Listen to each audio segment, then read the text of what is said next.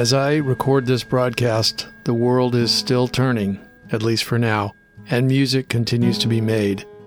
But it's a strange time. Our world feels out of whack and the future is uncertain.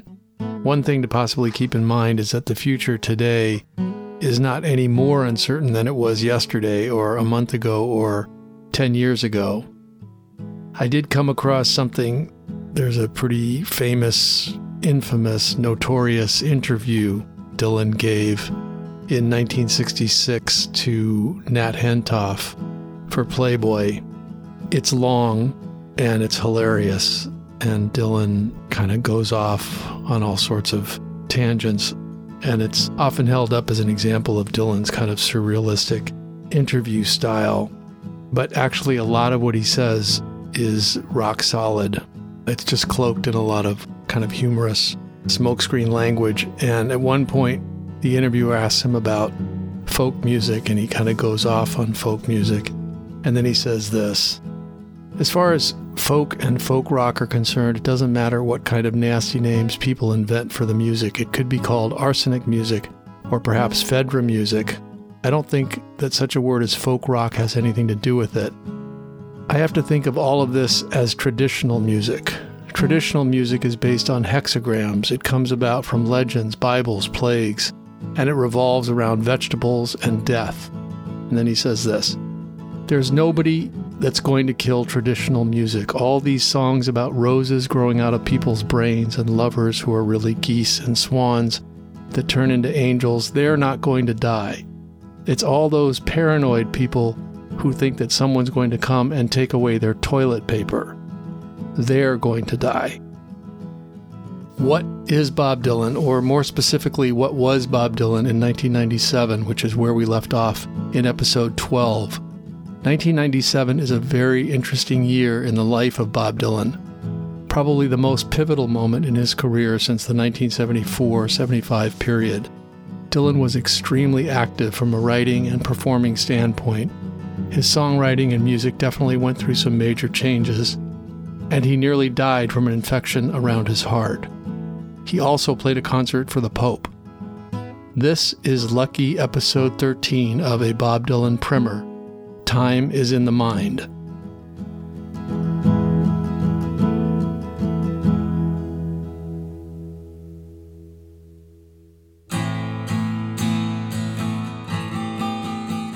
On May 24th, 1997, Bob Dylan turned 56 years old, and after celebrating his birthday that day, he began to suffer chest pains.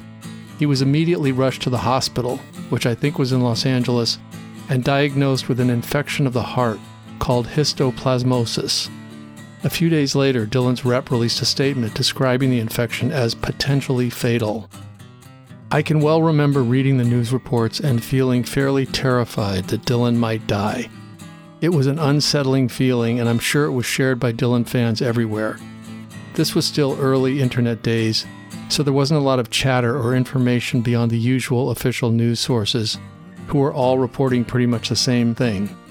More news trickled out. The full name of the ailment is histoplasmosis pericarditis, and it's a fungal infection of the sac surrounding the heart.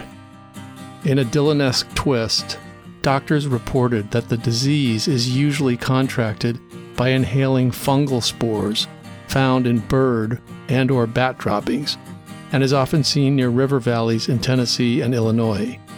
1 month earlier, Dylan played concerts in those states, and it's not too far-fetched to think that Dylan may have gotten sick after taking some long walks along the Mississippi River. What Dylan himself told Guitar World magazine was, maybe 1 month or 2 or 3 days out of the year, the banks around the river get all mucky, and then the wind blows and a bunch of swirling messes in the air. I happened to inhale a bunch of that. That's what made me sick. It went into my heart area, but it wasn't really anything attacking my heart.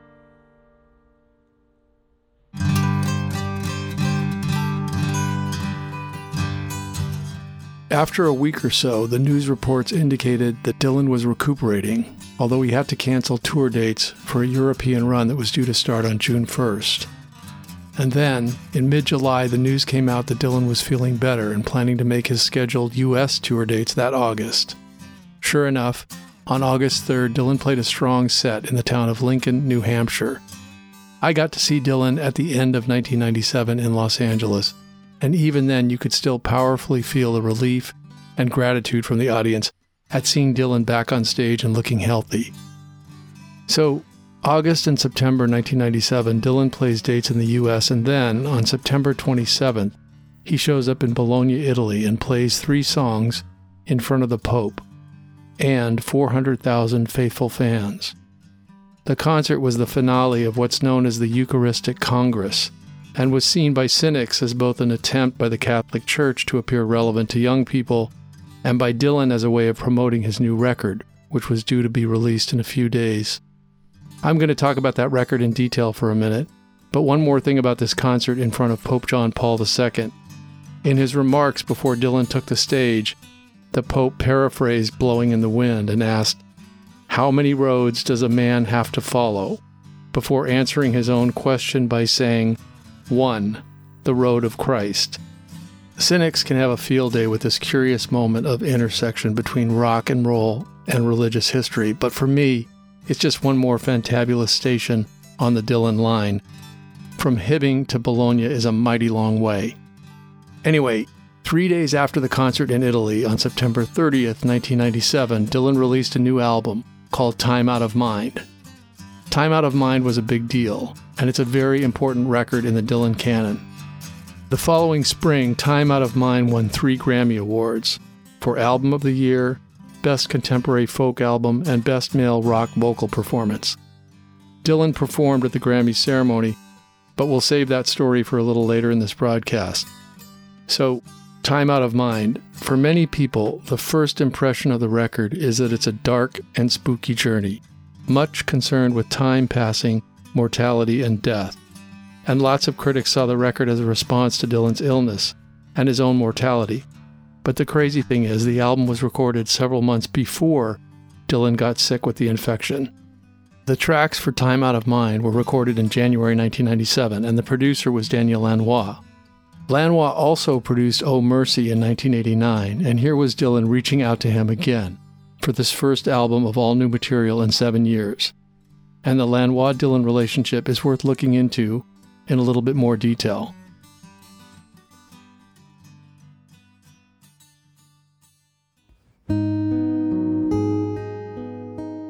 It's interesting and not insignificant that Dylan called on Daniel Lanois again to produce this album. My sense is that Dylan felt he was on the verge of something, or that he was turning a corner in terms of material and approach, and he didn't want to mess around. In Chronicles, Dylan's memoir, he talks warmly about his relationship with Lanois on Oh Mercy. In fact, I think there probably was quite a bit of tension on both the Oh Mercy and in the Time Out of Mind sessions.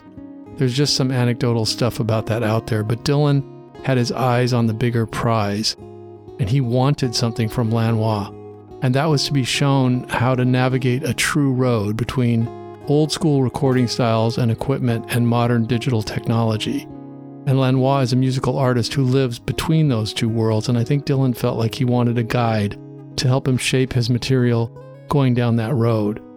And I have the sense that in returning to Lanois, Dylan wanted to go back to a master and maybe borrow or steal recording and producing craft and tricks that Dylan could sneak out of the studio and take with him on his next records. And in fact, Dylan has been credited as a producer on every album he's released since Time Out of Mind under the pseudonym Jack Frost. And you can hear echoes of Time Out of Mind on everything Dylan's done since then. So I think it was a very, very important album for Dylan. I think Dylan wanted to go back to the well with Lanois one more time and get really deep before moving on. And that's what they did with Time Out of Mind. Time Out of Mind is pretty astonishing. It's one of Dylan's truly great records. It stands up strongly next to Blood on the Tracks and even the miraculous albums from the mid-60s, including Blonde on Blonde. The only downside to the record might be that it's quite long, and the release on vinyl was actually a double album. So Time Out of Mind might suffer from a little bit of bloat, although it's a very dark, mysterious bloat that's dripping with wisdom and sadness. This is a major record. Dylan knew the material was strong, and his writing is both more confessional and also more universal than he had been writing in the recent past. Dylan was 55 years old when he was recording these songs, and the album is shot through with deep heartbreak. If you think that the breakup themes were strong, running through blood on the tracks, on Time Out of Mind, Dylan sounds like he's coming out of a relationship with a woman who threw his heart into a wood chipper and then spread the remains across a 4-lane highway. It is a bitter, bitter look at the backside of love.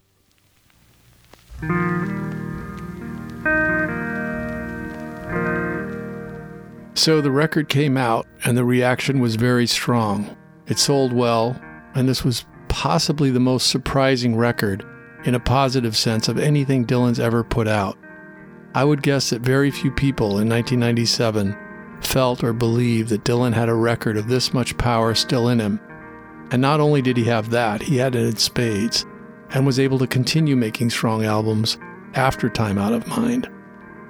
The way that this album feeds into the Dylan myth is that this is now more than 35 years down the road of his career, and he's able to create this new vernacular and new way of looking at the world with a very strong and unblinking view. Dylan locked into some keys during this period, and he's still using those keys today to unlock lyrical and musical mysteries.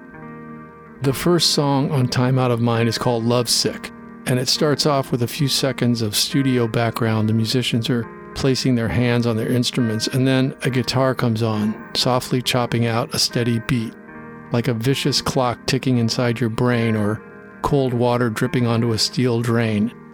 And then the first line of the song is, "I'm walking through streets that are dead." Not exactly the cheeriest or most uplifting words to begin a new record. And the song continues with lyrics that are defeated, desperate, dark, and excoriating. The second verse ends with the lines, "I spoke like a child, you destroyed me with a smile while I was sleeping." After 2 verses, there's a sharp down and up guitar stroke, 2 chords that ring out as Dylan sings the chorus, which begins, "I'm sick of love, but I'm in the thick of it." Dylan is painting with what's probably his blackest palette ever. He's not messing around on this album. He's absolutely come to play.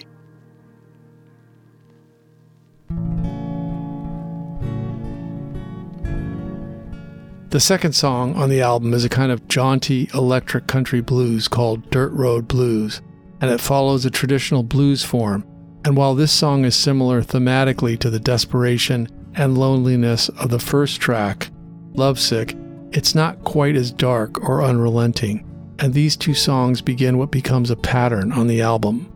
The sequencing of tracks seems to follow a formula, which is one completely moody, stick a knife in my heart, I'm done song, followed by a sort of bluesy, more up-tempo number, still in the same thematic area but taking a more traditional blues form, followed then by another moody, atmospheric killer heartbreak tune. So there'll be one over-powerfully sad and moving song followed by a slightly peppier tune, and that's carried out all the way through the album, with 2 semi-exceptions, those being Make You Feel My Love and Highlands, both of which we'll get to in just a minute.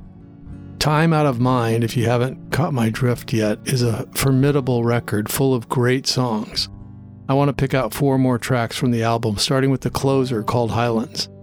Highlands is the longest song Dylan's ever released on record, 16.5 minutes of a rambling and funny shaggy dog of a story.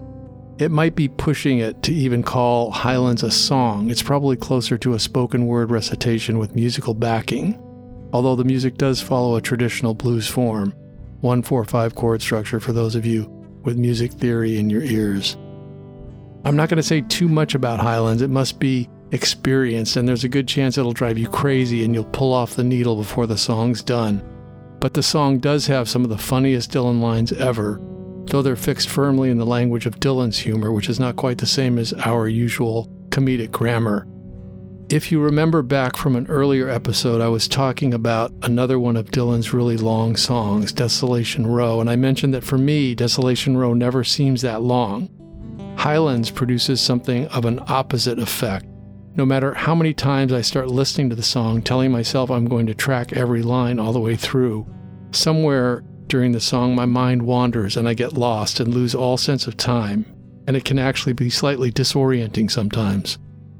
When I first got this album, I was living in a place with a tiny CD player by my bed, and every night I would play the album and turn out the lights, and usually fell asleep somewhere in the middle of Highlands, which always fueled some crazy dreams.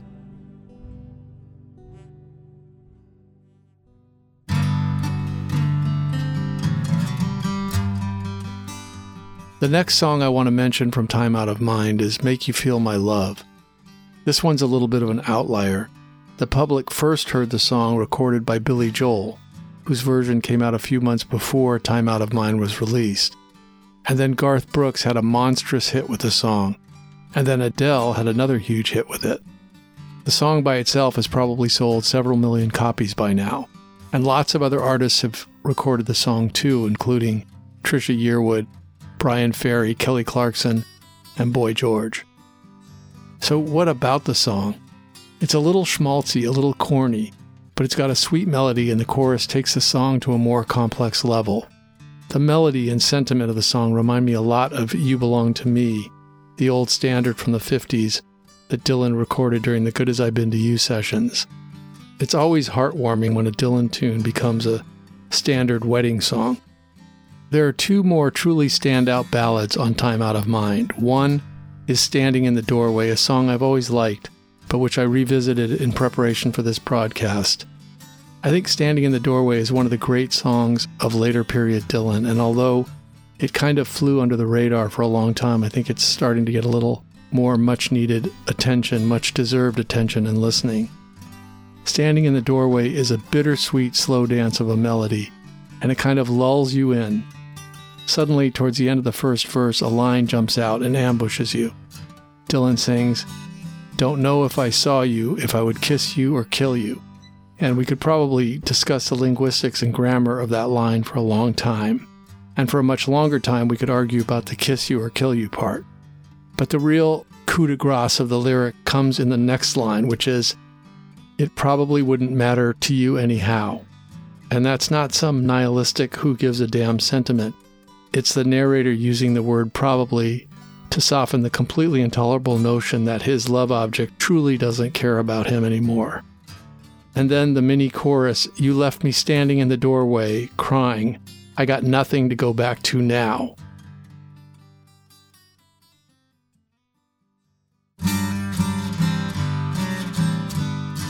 I was about to use the term abject misery and realized I wasn't sure of that word's exact meaning, so I looked it up. Abject means experienced or present to the maximum degree, which in itself sounds like a Dylan line. Standing in the doorway is an expression of abject misery. But then, towards the end of the song, something else happens.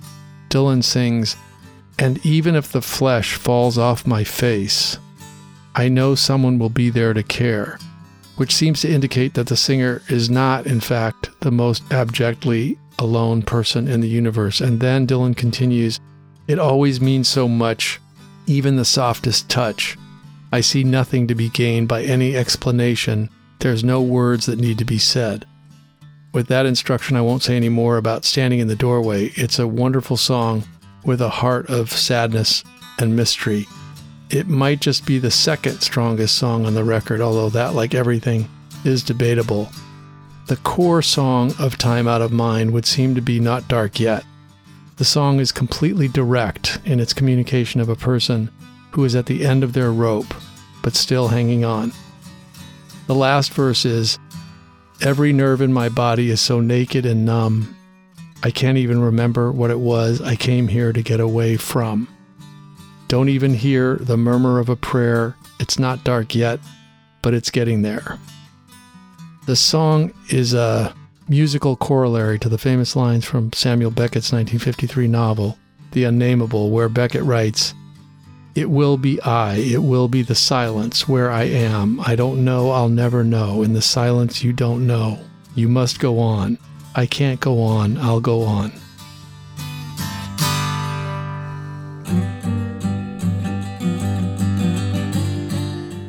So, Time Out of Mind carried us through the fall of 1997 and into the new year.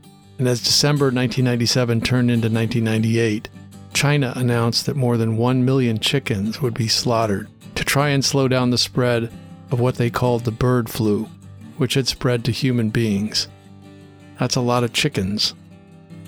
In February 1998, the Grammy Awards ceremony was held in Los Angeles, and Time Out of Mind won the Best Album of the Year, capping for that moment Dylan's pretty remarkable 10-year climb back into critical and popular acceptance. But the Grammy ceremony that year will be remembered more for what happened during the broadcast.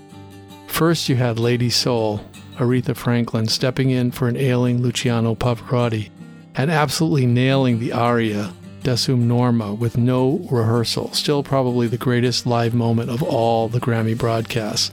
And then, as Sean Colwyn came out to accept her award for Song of the Year, beating out Wu-Tang Clan, Old Dirty Bastard from Wu-Tang stormed the stage and grabbed a mic and said over and over again, "Wu-Tang is for the children," a moment that has also entered our pop consciousness. And then, to top everything else, Dylan came out to perform Lovesick. And all was going fine when in the middle of the performance, which featured a group of dancers doing interpretive moves, one of the male dancers stripped off his t-shirt to reveal big black letters across his chest spelling out "Soy Bomb." Soy Bomb. He danced around wildly as Dylan looked perturbed but kept right on singing.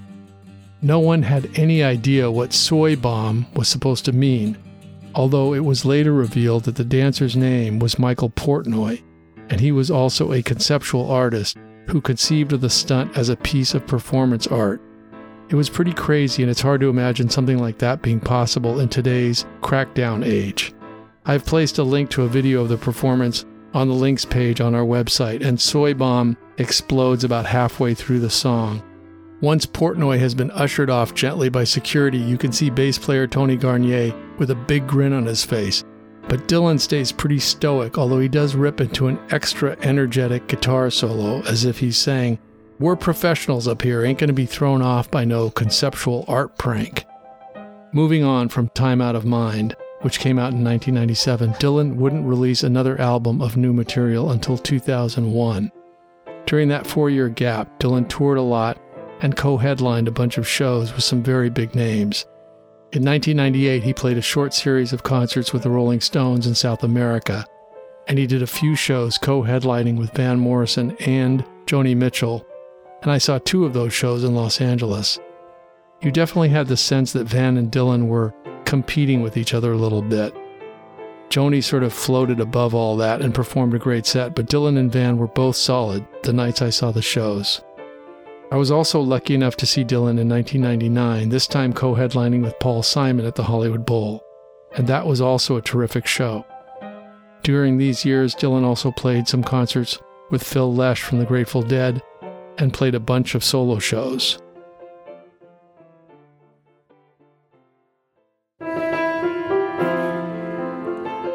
Dylan's next album, coming 4 years after Time Out of Mind, is called Love and Theft. And I'm not sure if Time Out of Mind started something that continued in Love and Theft and beyond, or if Love and Theft represents a sort of a beginning of a new phase for Dylan.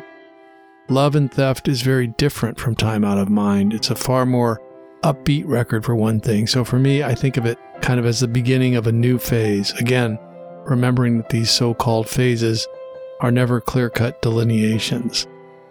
One of the things that occurs to me as I think about Dylan's many transformations and the ebb and flow of these changes is that it seems like one way to look at or think about or absorb these changes is that Dylan is always in the process of moving in and out from a more confessional or personal stance to a lesser one.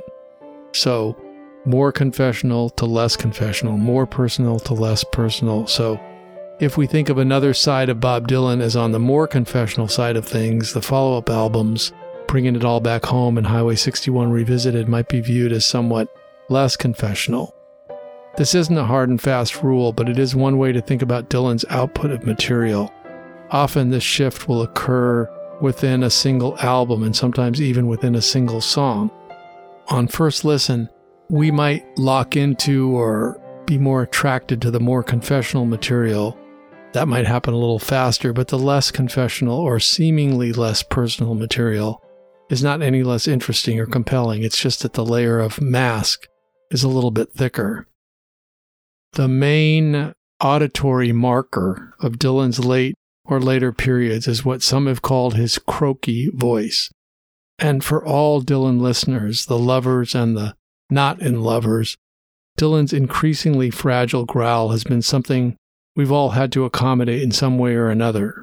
Again, hard to pinpoint when this really kicked in, but it's certainly in force by the time we get to Love and Theft.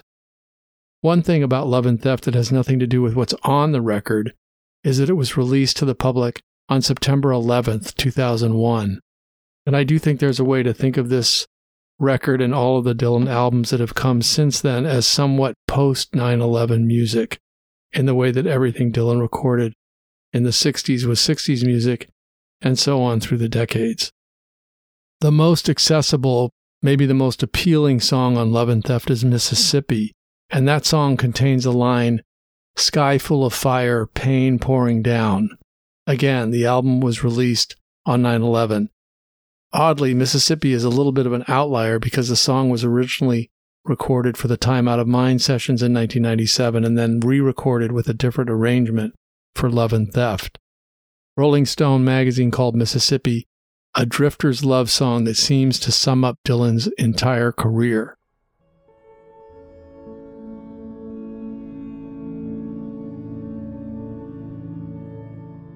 Love and Theft is an album where Dylan brings some new stuff to the table, the most significant being his writing style, which, even though he borrowed often heavily from other sources in the past, here he begins to use what's been called a cut-up style, which was first used by surrealist poets in the 1920s and 30s, and then novelist William Burroughs in the 50s and 60s.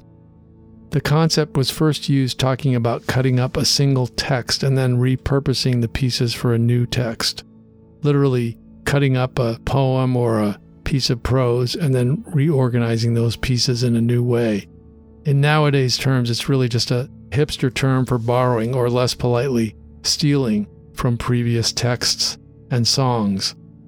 So, since Love and Theft, and thanks to the miraculously speedy and thorough properties of internet search engines, there's been a large volume of articles and discussion tracing nearly every Dylan melody and lyric to some previous text or song.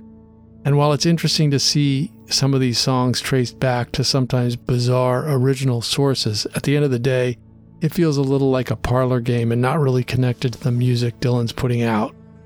There are plenty of people lined up on all sides of this mostly circular argument, but I think it's best to just take these tracings as background information.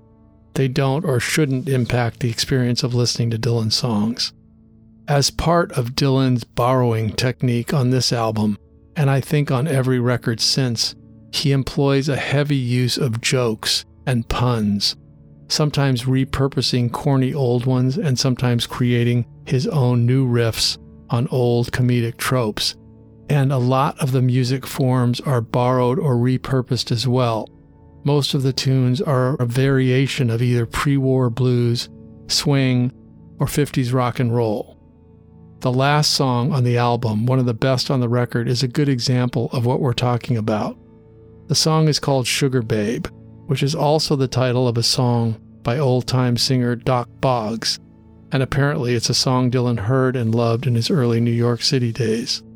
Dylan also borrows heavily from an old song called Lonesome Road, which was recorded by Frank Sinatra, but the original of Lonesome Road was done by a guy named Gene Austin in the 1920s, and Dylan pulls the melody and arrangement for his Sugar Baby straight off this old recording.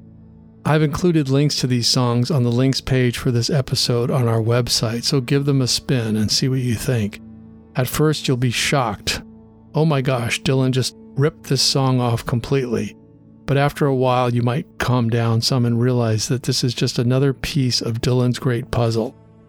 For the last verse of Sugar Baby, Dylan sings, "Sugar baby, get on down the line. You ain't got no sense, no how.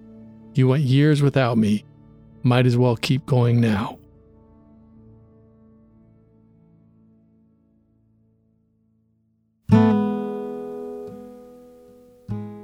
next episode, we'll see how Dylan navigates the new millennium, continuing to create songs and perform them live, but also how he finds time to write a big book and win a big prize.